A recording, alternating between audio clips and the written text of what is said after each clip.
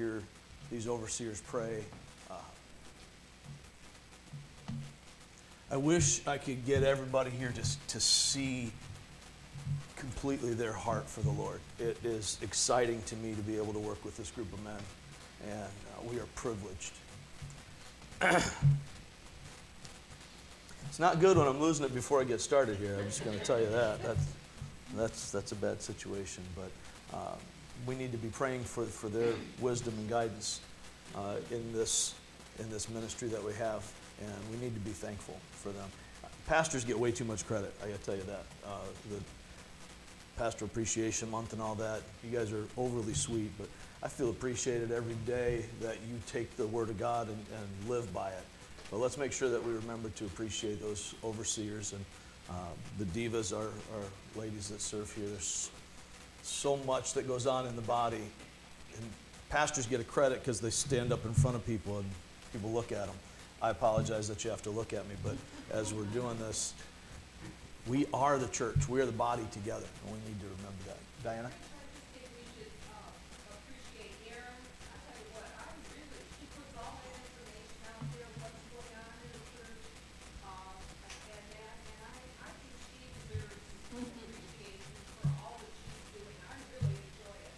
I agree, you're right. We should recognize Aaron, but what we don't, just kind of like the pastors and overseers, I stand up here in front of you so people think I do more than I do.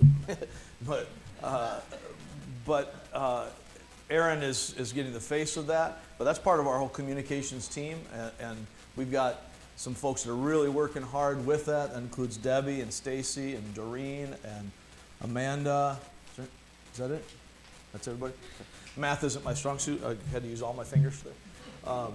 But anyway, thanks for pointing that out.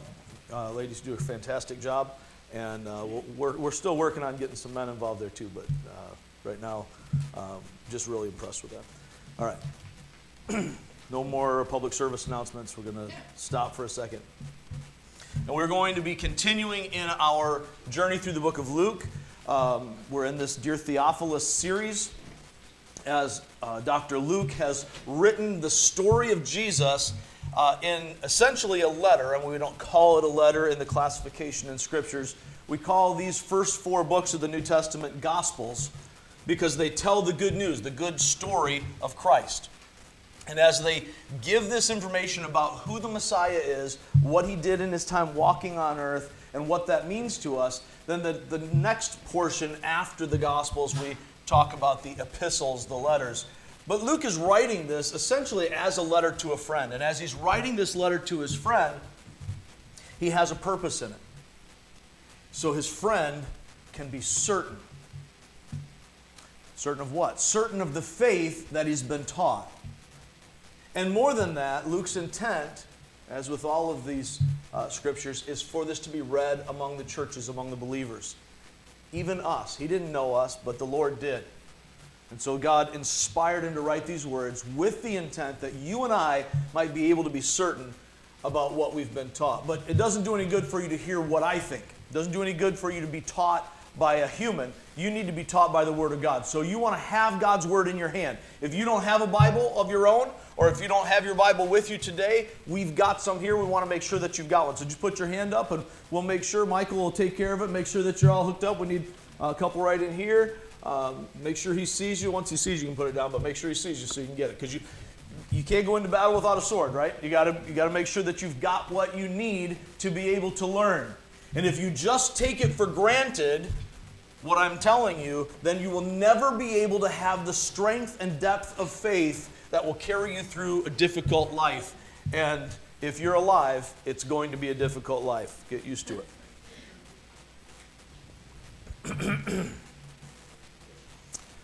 So today, as we are continuing on our journey, we are in Luke chapter 8. It's about 4/5 of the way through your Bible, if you're not super familiar with it. And a Bible, like every other book, has a table of contents in the front, so you can actually find out where to find the book of Luke, where this whole thing starts. So you can go to the front, figure it out, and find your page number. But it's about 4/5 of the way through. Matthew, Mark, Luke, and then John is the last of the Gospels. And we're going to be in chapter 8, which conveniently comes right after chapter 7. Makes it easier to find that way. Did I stall long enough for everybody to be able to find it? All right, so we got it. By the way, if you are using an electronic device for your Bible, if you have a Bible on your tablet or your phone, our Wi-Fi here, the password and everything is in your program. So if you get in your program, you'll be able to see that and use the Wi-Fi that's here.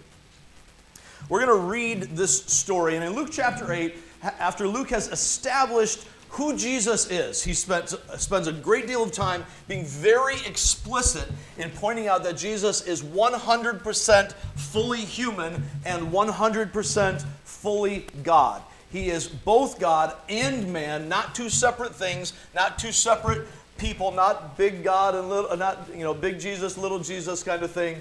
There are a number of heresies about the nature of Christ, but we recognize that Jesus is God in the flesh. And Luke has pointed this out very explicitly in a number of different ways. Jesus himself makes it very clear, even when he says to the Pharisees about the Sabbath, the Son of Man, referring to himself, is the Lord of the Sabbath.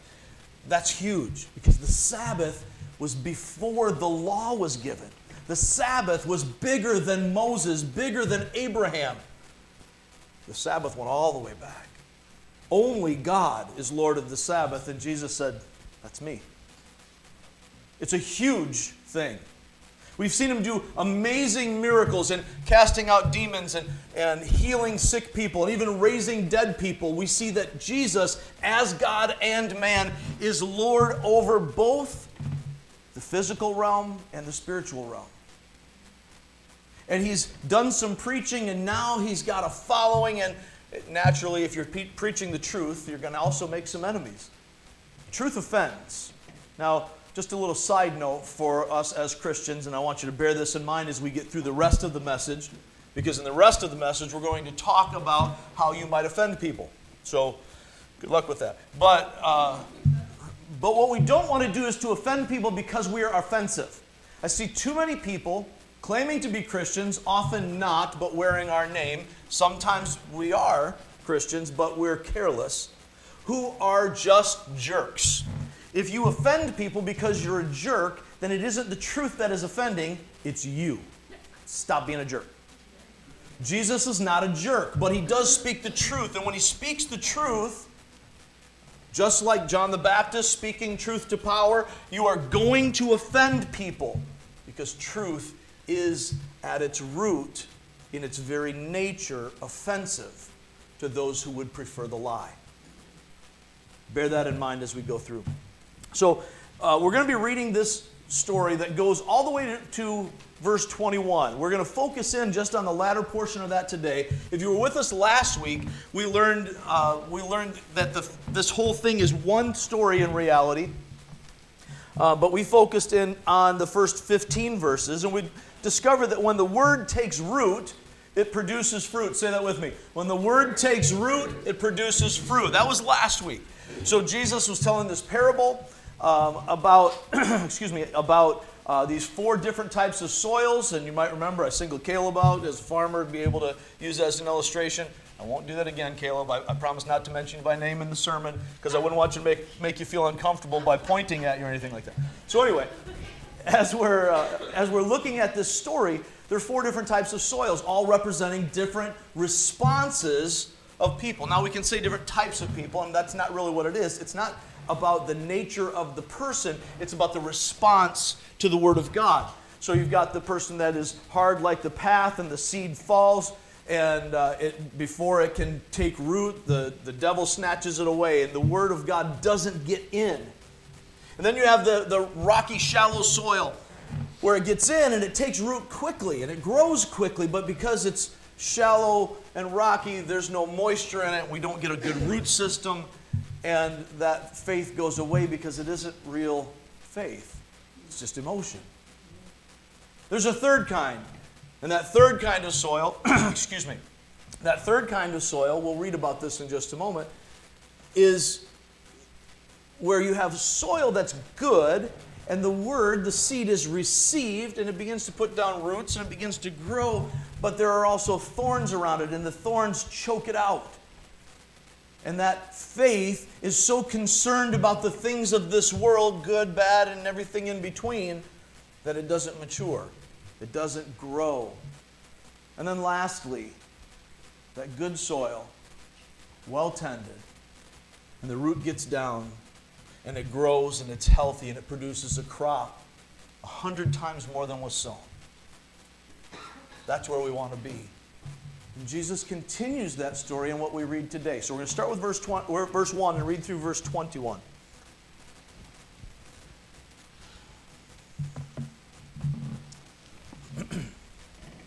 After this, Jesus traveled about from one town and village to another, proclaiming the good news of the kingdom of God. The 12 were with him, and also some women who had been cured of evil spirits and diseases. Mary, called Magdalene, from whom 7 demons had come out. Joanna, the wife of Chuza, the manager of Herod's household. Susanna, and many others. These women were helping to support them out of their own means.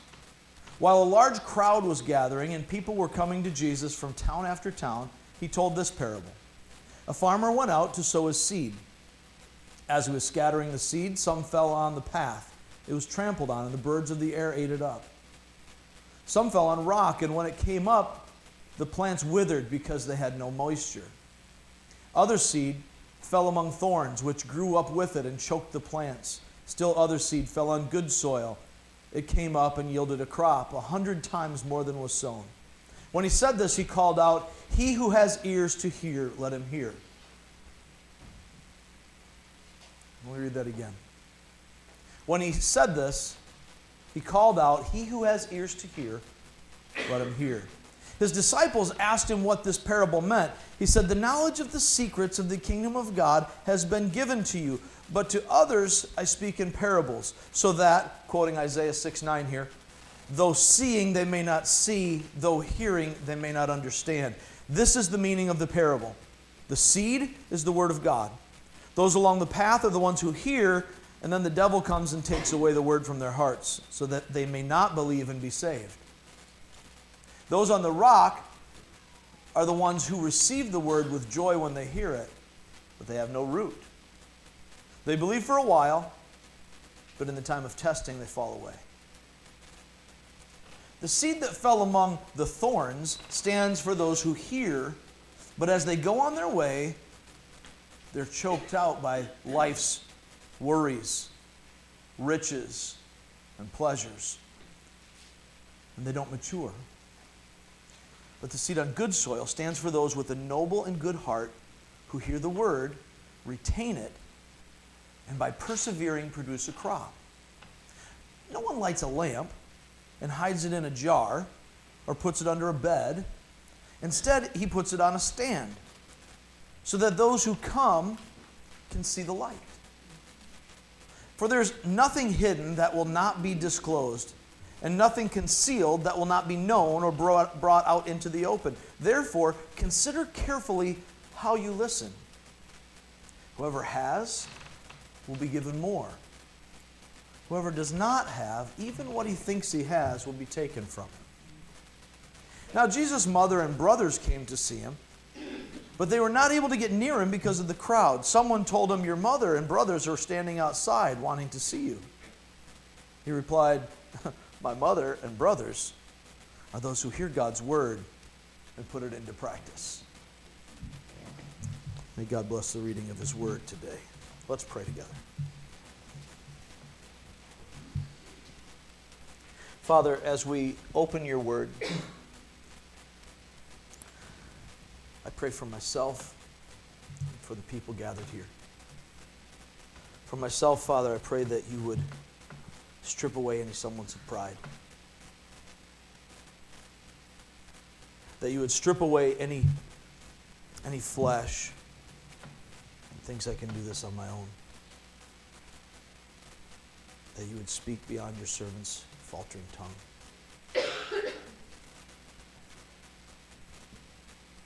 Father, for the people gathered here today,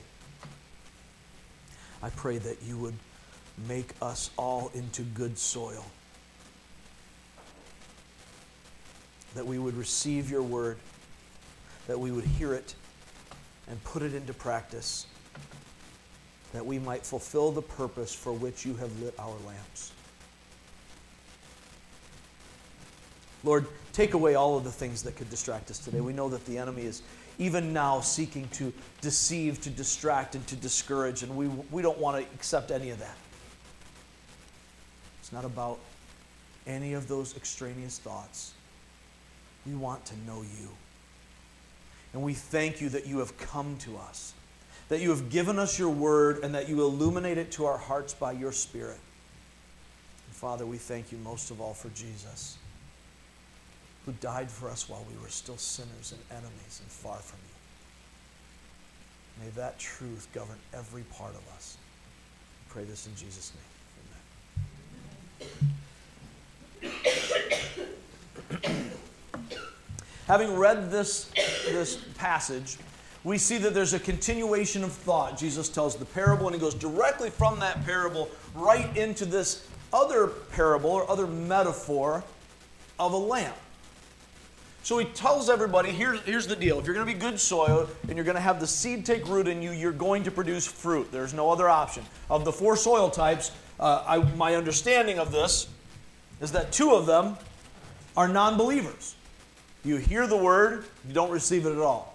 You hear the word, you think it's cool, you get caught up in the emotion of it, but it doesn't take any root in you, and that's why we fall away. The reason I believe that second portion is also a person that's not saved is the words of John, saying if they have gone from us, it's because they didn't belong to us in the first place. The third, I think, is very typical of a lot of us. We get it. We just don't get it enough to really get it. So we get caught up in our repentance on Sunday or on Communion Sunday, like today is, and we get really, really focused in that moment. And then we walk away from that moment, we pan out, so to speak, and we see all of the rest of the stuff of life. I've got so much to do at work. It's so important for me to get these things done that I can't spend time in God's Word today. I can't spend time in prayer. I can pray as I'm driving. I can pray as I'm doing my stuff, but I can't spend focused time with God. I'm so busy. I've got so many things going on. I've got so many stresses. I've got so many pursuits that I can't go be a part of that Bible study. I can't go meet her for coffee. I can't go talk to him about what's going on in life because I've got so many other things, and we don't grow. Increasingly, we see that our world around us is encroaching even on Sundays. It used to be that in a community like this, just simply culturally, by the influence of the church over generations, some of you are old enough here to remember when the stores were closed, right? On Sunday, you didn't go to the grocery store or the drugstore. They didn't open. It wasn't an option for you. And you know what? Nobody died because of it. What you did was you planned better. Now, not everybody went to church on Sunday. But the world around us has encroached more and more and more. We even have school events on Sundays now. Things are happening all the time that are competing for our affection and our attention, trying to get us to focus in on these important, shiny things. I've talked to people who don't go to church because somebody who voted for that person goes to that church. I don't care who that person is. It's irrelevant. If you're letting politics keep you from relationship and fellowship with people who share eternity with you, then something is wrong in our hearts and in our lives. It doesn't matter what side of the aisle you're on. What matters is, do you belong to Christ? And if you belong to Christ, then we need to come together in that. I'm not suggesting that you should all vote the same way. I'm not suggesting you should all think the same way. How boring would life be if that happened? Some of you probably can even be Packers and Lions fans and still be saved. Really?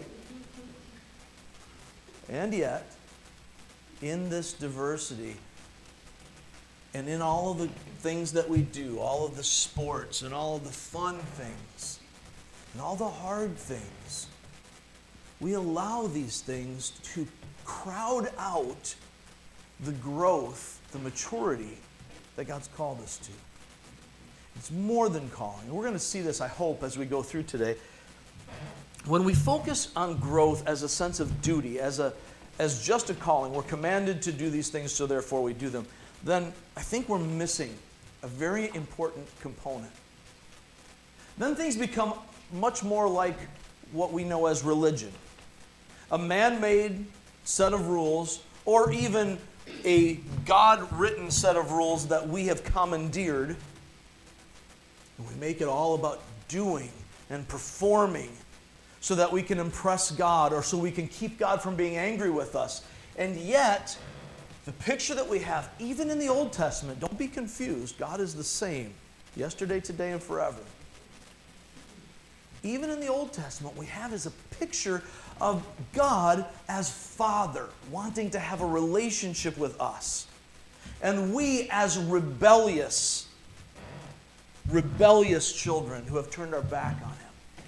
We see God as husband and we as bride, and yet we are portrayed, because it's who we are, as an adulterous bride. The unfaithful bride, that's us. Over and over and over we see this in Scripture. And God reaches down and He loves us. And He comes to us in the person of Jesus Christ while we were yet sinners, according to Romans 5:8. Now, you and I aren't going to lay down our lives very often for anybody. But we might in a sense of noble duty. Many of you in here are veterans, and you signed up for that. You're going to lay your life down for the cause if necessary. You would lay your life down for your brothers and your sisters. You would lay your life down to protect the innocents. We've got at least one cop in here. That's what you do every day. We've got firefighters in here. That's what you do. You volunteer to lay your life down for good people. We can get that. Jesus didn't lay His life down for good people. He laid His life down for dirtbags like me. And until we get that, we miss the gospel entirely. Why am I spending time on this? Because this is exactly the point. When we get to the end of this, what I hope and pray you will come away with is a new mind, a new set of affections, so that when we get done and we see where Jesus is, why He says what He says, it will click for us that if we really get it, there is no other option. I can't be halfway in. I'm either all in or I'm all out. Because if I'm somewhere in the middle there, in the book of Revelation, God says, I'm going to spit you out. You've got to be in. Let's start with the core reality. This is our focal point through all of this. Those who grasp the gravity of grace are moved by the magnitude of the mission. Hopefully the alliteration will help you remember it and not make it trite, because I don't ever want to do that. It's not a game, it's not a joke. Those who grasp the gravity of grace are moved by the magnitude of the mission. Say it with me. Those who grasp the gravity of grace are moved by the magnitude of the mission. When we get it, when we really understand the weight, the heaviness, the importance, the centrality of the fact that God is holy and I am not, and my sin separates me from Him, and the only thing that I deserve is death and hell. Now, some of you are thinking, wow, that's really harsh. Dude, that's it. That's the message. That's the gospel. Well, it's not the gospel yet. That's the law. The law is sin brings death, period. Every person, every sin, always. Nobody escapes it. Just like nobody gets off this planet alive, nobody here is clean until God cleans you. But because of the fact that I can't, God in His love and mercy does. We all know John 3:16, right? For God so loved the world that He gave His only begotten Son, that whosoever believeth in Him shall not perish, but have everlasting life. See, when I do it from memory, it comes out in the King James. But the reality of it is, that is such a huge thing. It's bigger than bracelets and bumper stickers. It's bigger than t-shirts and happy ditties. This is everything. You and I deserve death. If we don't get that, then we have not seen him yet.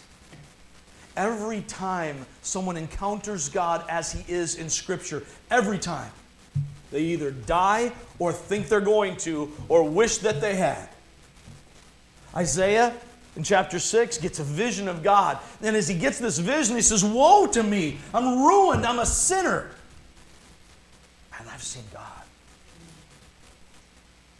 That's the reaction that is natural. You don't have to work that up. You don't have to have religion to push you toward that. You don't have to have a sense of duty that moves you in that direction. You just have to see him. And when you see him, when you really see him as he is, you will begin to know, I don't belong here. He's holy, and I'm anything but.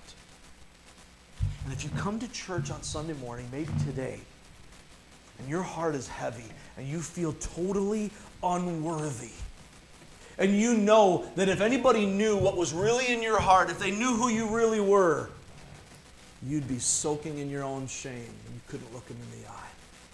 If you feel like that, and you are hoping for some inspiration, good. We're ready to start. But until we're face down, we don't know him yet. Jesus, as he gives this parable, is drawing a very clear line between those who get it and those who don't. Those who get it are consumed by it. And they produce fruit. Those who grasp the gravity of grace are moved by the magnitude of the mission. Every single person who's been born of God through Jesus Christ was chosen to carry out a mission. The mission is for the secret things of God that have been revealed to us to be revealed to the world through us. In other words, I'm just a beggar. We're all beggars. But as a beggar, once I've found bread, I know where the source of unlimited bread is. In this case, the bread of life. Then I have a responsibility. An inherent responsibility that nobody should have to tell me. I should already know this to tell others. All the bread you could ever eat, and I'm a starving beggar, and I know you're a starving beggar. What kind of a person sits on that information? It's not even going to take anything from me. I'm still going to get all I want. But I don't share it with you? What kind of special hate do you have to have?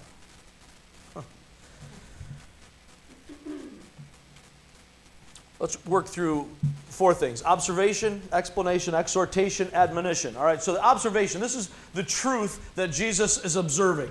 As he's giving this story, he just makes an observation about how life actually works.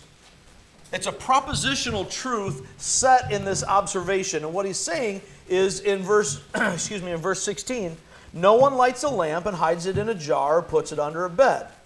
Instead, he puts it on a stand so that those who come in can see the light. Now, we're not talking about lamps like you might have in your house. It's an oil lamp.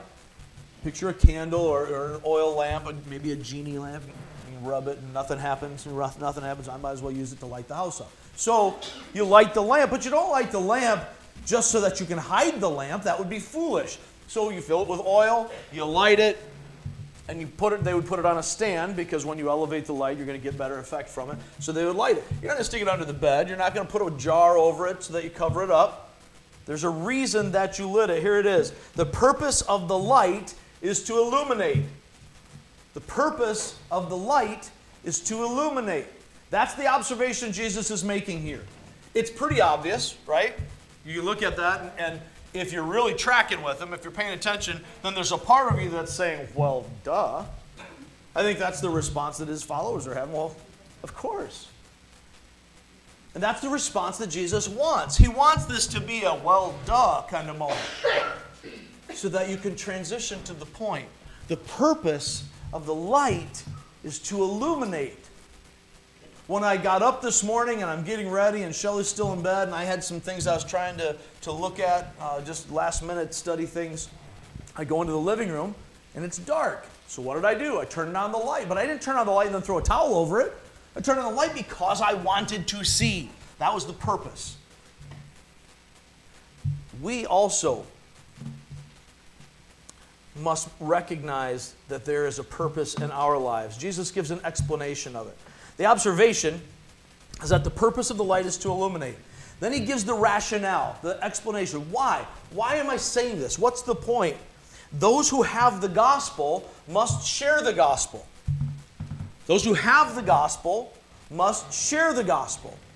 So once I know him, once my eyes have been opened, the mystery has been revealed to me, it's my responsibility to share it with others. Well, why are you saying that? What's his point here?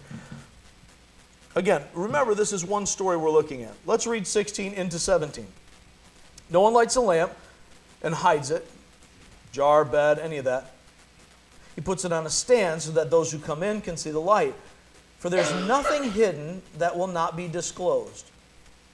There's nothing hidden that will not be disclosed. You may have revealed in your translation, in your rendering. And nothing concealed that will not be known or brought out into the open, into the light. Seems like a weird statement, doesn't it? But now, normally when we see this in the New Testament, it's talking about hidden sins, those secrets, the things my mom used to drill into my head. Be sure your sins will find you out. It's true. Yes, it is. And she made sure of that. But that's not what he's talking about here. Jesus uses the same phrase in other places in that context. But here, and in the parallel passage in Mark 4, we see him using this differently. This relates back to what he said about the parable. In fact, go back to verse 9. His disciples asked him what this parable meant. He said, "The knowledge of the secrets of the kingdom of God have been given to you. But to others I speak in parables, so that though seeing they may not see, though hearing they may not understand." Then he explains the parable. Now that passage in Isaiah is actually a condemnation of Israel. You've been given the word. You've rejected the word. You've heard it. You haven't lived it. Therefore I'm removing it. And it will come to you, but it will come veiled. And those who have ears to hear, let them hear. That's why Jesus likes that phrase so much. If you want to be that good soil, here's the thing. If you want to be good soil, you can. Jesus said, "Anyone who comes to me, I will no way cast out." Nobody gets turned away when you come to Jesus. But you only come to Jesus when the Spirit moves you, when you get snatched, when the Father draws you. So if you want it, that means you've been called to him. Your eyes have been opened enough to see that there's more to see. What a beautiful reality. So if you're sitting here right now and you think, "Man, I want more in my life. My life has not been what it should be. I've talked the talk perhaps, but I haven't walked the walk." You can, because it isn't you anyway. Notice the lamp doesn't light itself. The one who lit you has a purpose for you. And every single Christ follower has that purpose, to glorify God and to take the mysteries of God, the things that have been hidden throughout generations until Jesus came, that have now been revealed to those who have received him, to those who are his children. Oh man, that's a whole other sermon. Give me 4 more hours and we'll get through it. No, I'm just kidding. I'll have to come back.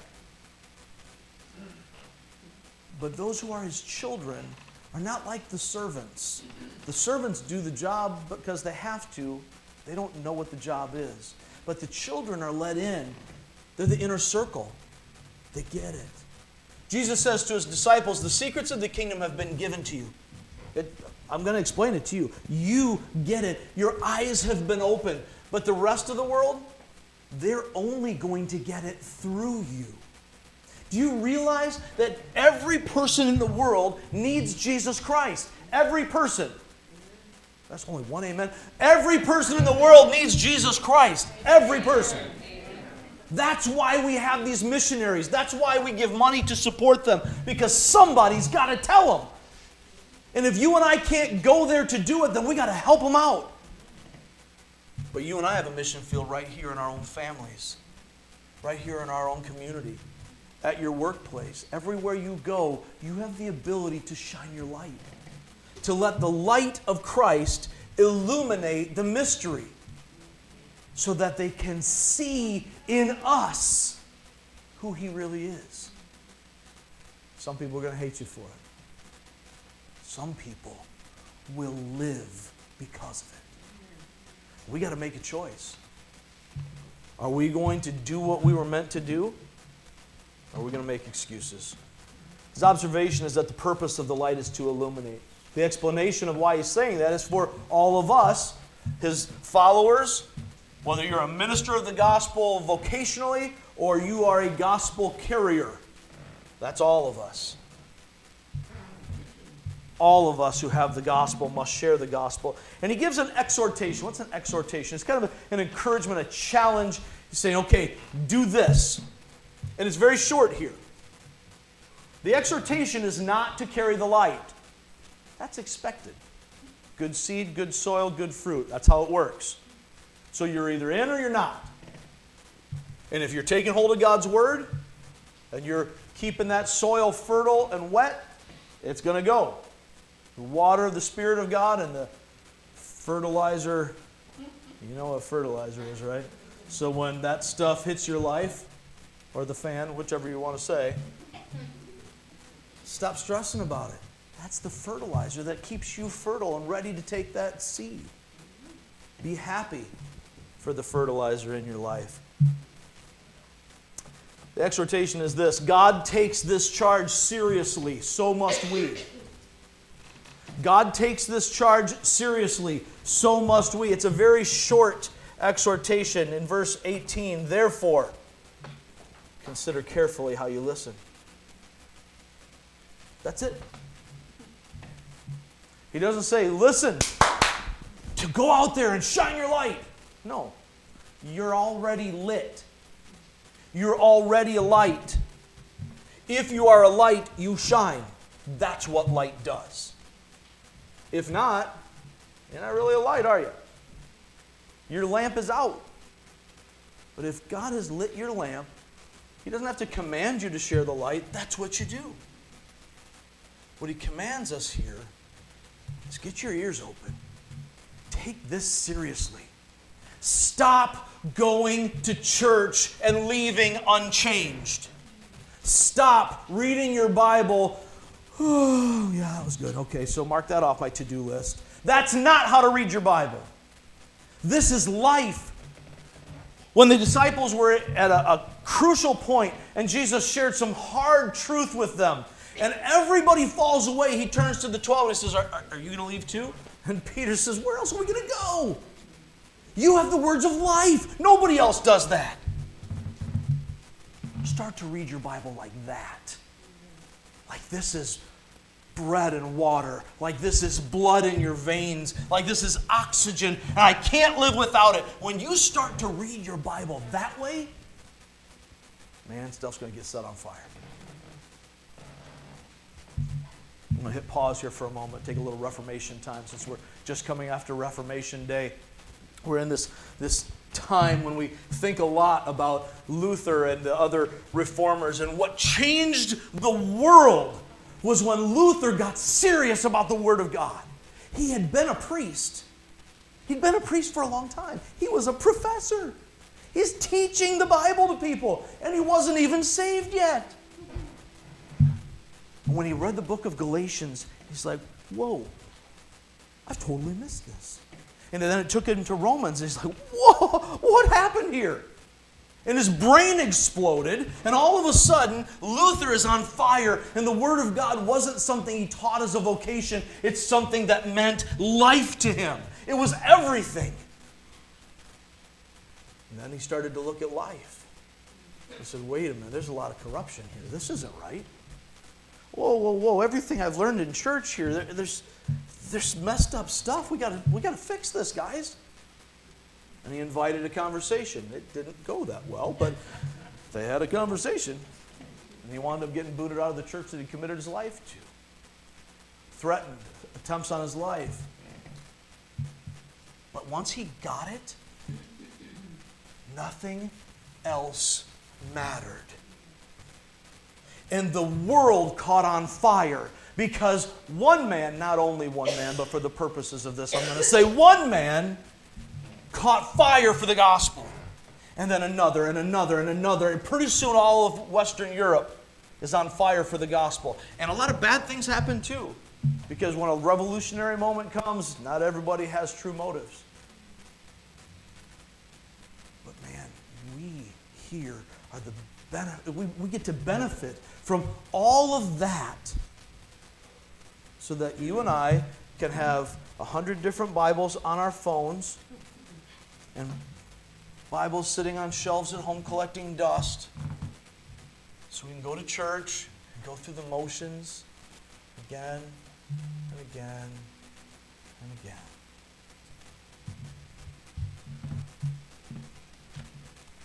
It's not religion. It's a realization of what reality actually is. Those who grasp the gravity of grace are moved by the magnitude of the mission. We talked about the observation, the explanation. The exhortation is God takes this charge seriously, so must we. The admonition, the warning that he gives at the end, is not to be missed. He's given this challenge, this exhortation, but at the end he wraps it up with a warning. Therefore, consider carefully how you listen. Check this out now. Whoever has will be given more. Whoever does not have, even what he thinks he has, will be taken from him. In Mark it says, even what he has will be taken from him. He uses the same thing in Matthew in talking about the parable of the talents. Some of us are familiar with that. Or in the newer rendering in the NIV, it's the parable of the bags of gold. Lame. Just lame. I love the NIV. That's not a great rendition. It's true. It's just not cool. So anyway, as we are looking at this, the phrasing here, he who has will be given more. He who does not is going to lose even what he thinks he has. Basically what he's saying here is that if you don't get after it, you don't get it. If you don't get after it, you don't get it. His concept here is use it or lose it. Now, if you don't get after it, if you're not out doing the mission, there are two different meanings here that you don't get it. You don't understand. You don't grasp the gravity of grace if it's not moving you to get out of your chair, to get off the sofa, to turn off the TV and start loving people. Loving people not just to be kind. There are all kinds of folks who are kind. Ellen is kind. The question is, are you going to love people in the name of Jesus Christ? Are you going to shine your light? That's a different thing. And if you're not doing that, you don't get it. But beyond that, there's a second aspect of this. If I'm not getting after it, I don't get to keep it. I'm not talking about your salvation, but I am talking about your peace, your assurance, your gifts. Gifts are tools. God gives us gifts for use in the building up of others, for use in the building of His kingdom, His church. And if I give you a tool, if I give my son a tool, and I say, Gabriel, here's a rake, I need you to go rake the yard, and he's not going to stand there leaning on the rake, you'd never do that to me, would you? And then Kayla comes up and says, hey, I want to help, I want to work, but I don't have a rake. I'm going to take the rake from Gabriel and give it to Kayla. Quit leaning and get to work. God does the same thing with our gifts. If you're not utilizing your gift, if God has made you to be able to do certain things for the kingdom, and you're too busy sitting on your hands or taking care of your own business or worrying about what others are going to think of you or trying to pad your resume or build your nest egg, why is God going to leave the tools there for you? He's not going to take you out of His family. but He is going to take away some of your privileges. When I have children in my family who don't do chores, they don't stop being my children, but I might not let them go to the movies on Friday night. I might not have so much fun with them that we might have if they did what they were supposed to do. Why don't I have more peace in my life? Because you're not working. Why don't I have more assurance in my life? Because you're so busy looking for peace and assurance that you stop doing the things that lead to peace and assurance. That's how it works. And I'm telling you, these are the conversations I have every day. And as I look around here, there are several of you. I can look into your eyes. We've had these conversations directly. This is it, guys. Why am I struggling in my faith? Why can't I get over? Stop thinking about that stuff that's getting in your way. And stop worrying about having your best life now. Start focusing on the gravity of the incredible thought that the holy God loves you. The God of all creation that you have rejected and rebelled against. Oh, I haven't done that. Yes, you have. We all have. By our choice and our nature, we are separated from God. For all have sinned and fall short of the glory of God. Not just that guy in the pew over there. We don't have pews, do we? I can't really say that anymore. Maybe we need to get some pews. Not that person. Not your spouse. Not your parent or your boss or your coach or your teacher. I got to start looking here. Not what can I get out of it, but why? Why would he do this? I can't be saved. But if I see him, how could I not? How could I not be saved? He is that great and beautiful. If you don't get after it, you don't get it. Use it or lose it. We often act like the gifts are ours, like we own them. They are on loan from the Master. Our job is to put them to work.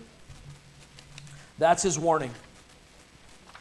Do you want to be happy for the rest of your life?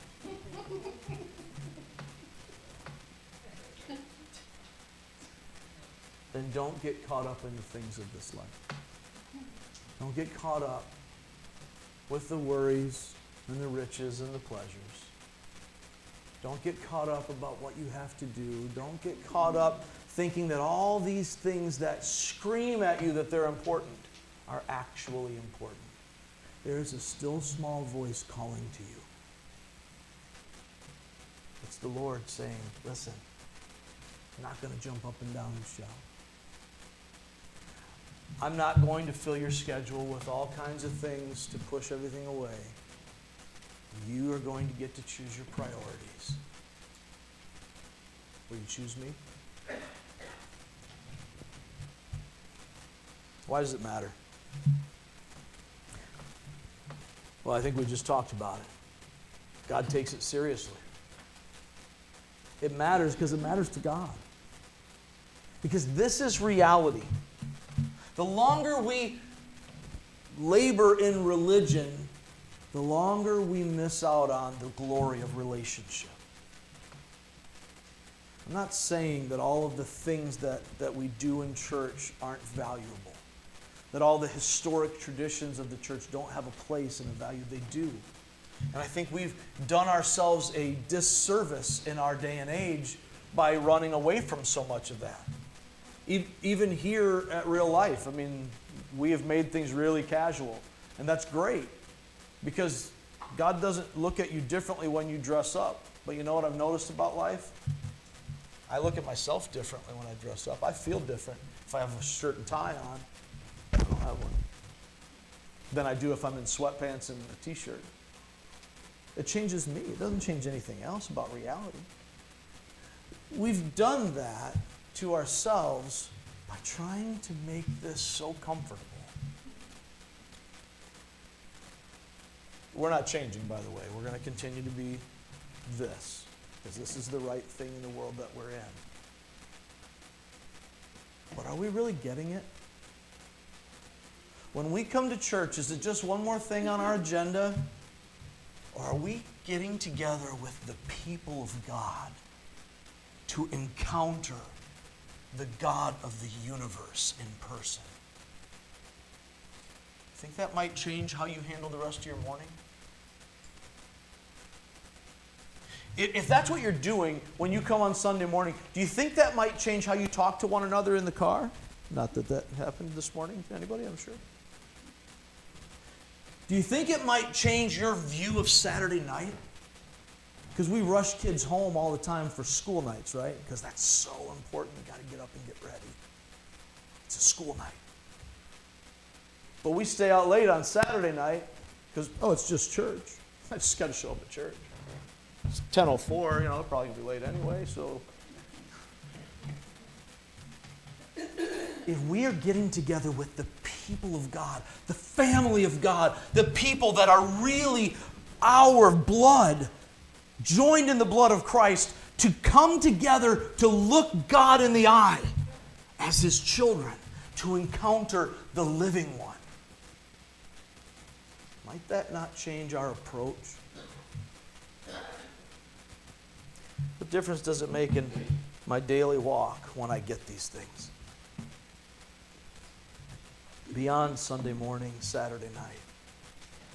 If I recognize in my life that God has lit me as a lamp with a purpose of illuminating, that my mission until He takes me home is to be a portrait, a revelation of Himself to those around me.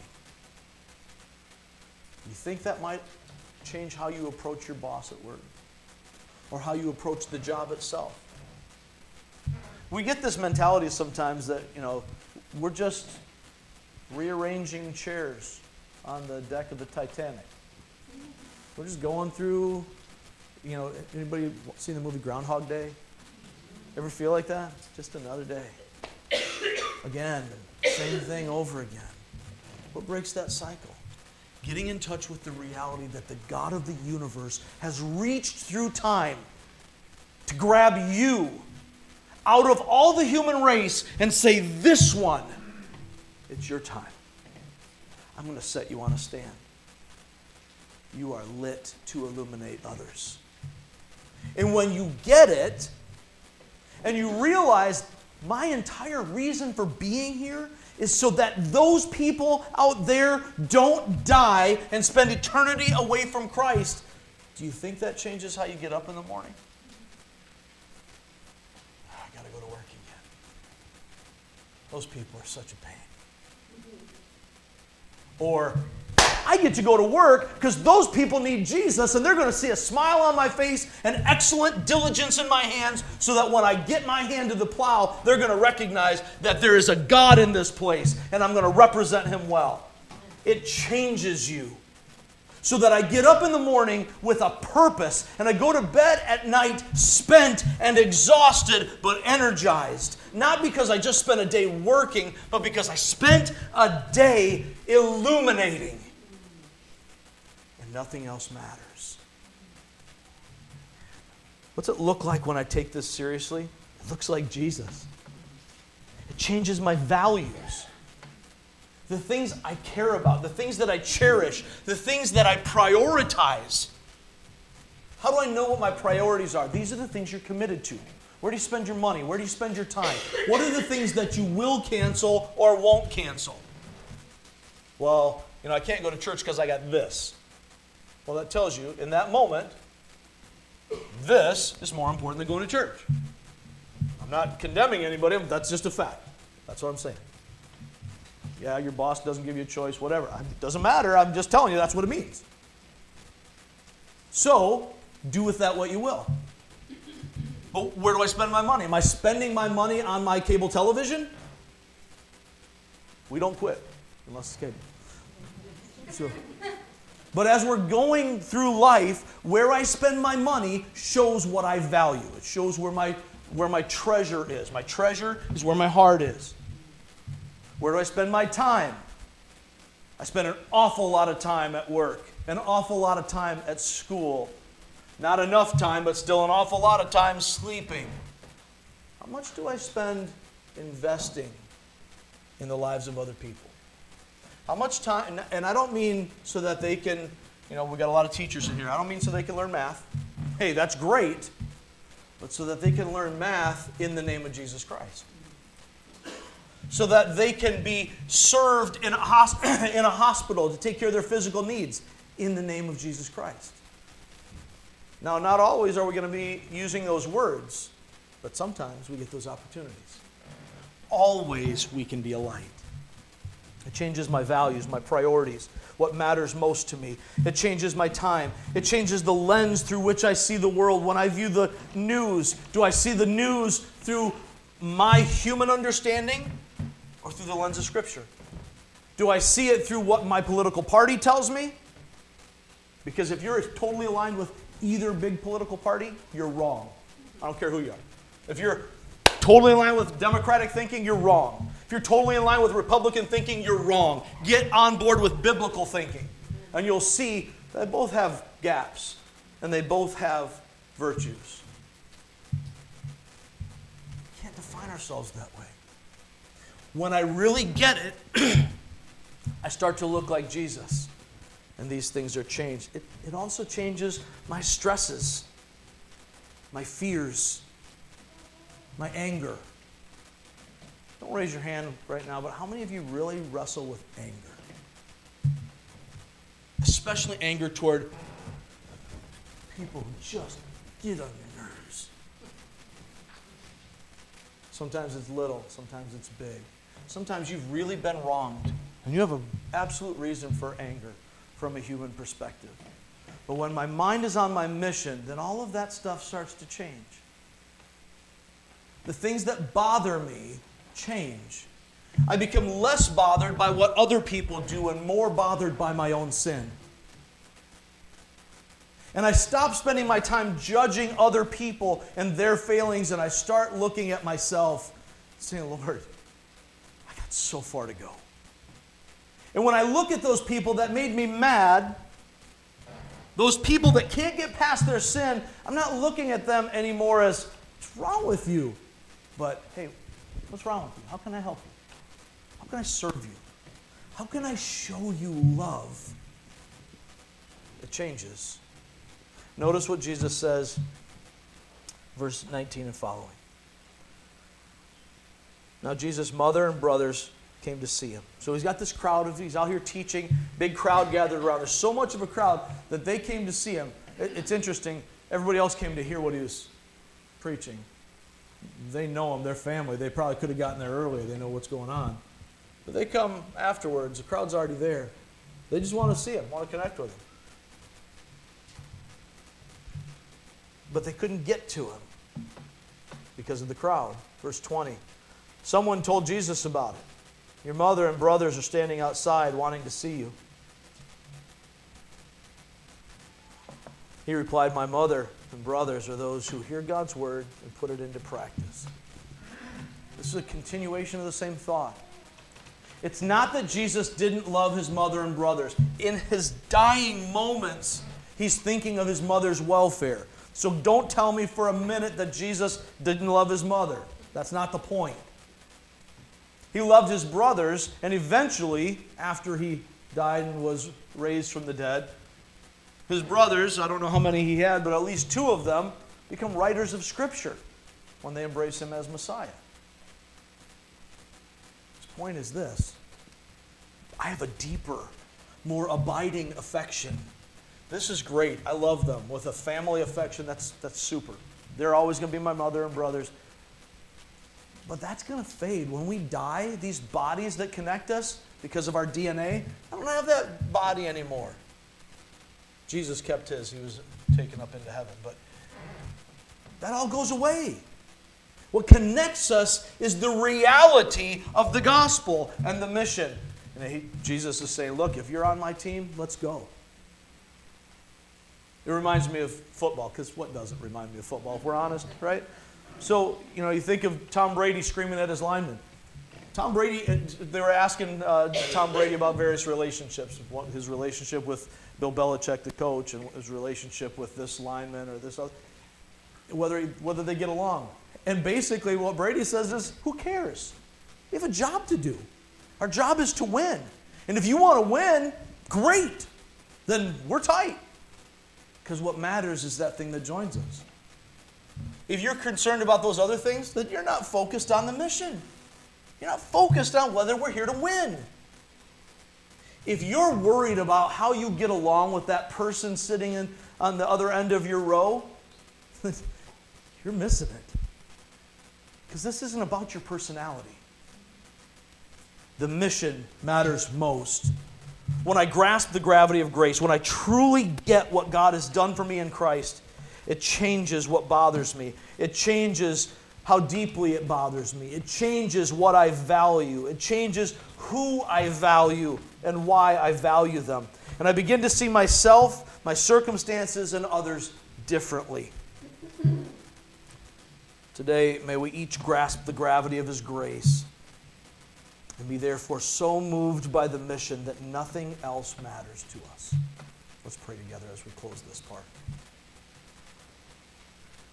Father in heaven, I thank you. How can I use words like I thank you? It seems so small and so trite compared to what you've given us. I thank you for your word and the privilege of being able to stand before your people and open it with them. And Father, I do pray so earnestly that you would speak beyond my ability to speak. That your Spirit would make clear to us what you have for us to grasp.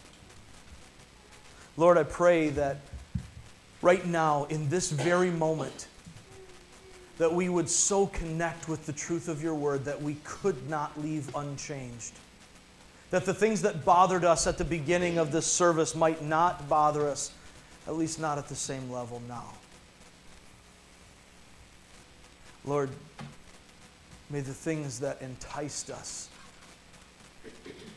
Sunday football, all of these things that are so little, may they mean nothing compared to the glory of just knowing you. That we might say with Paul, for me to live is Christ, and to die is gain. I don't even know whether I should live or die, because to die means I get to be with Him. But to live here means I get to do more fruitful labor for you. Father, change our hearts that we might grasp the gravity of your grace. We pray this in Christ's name. Amen. On the first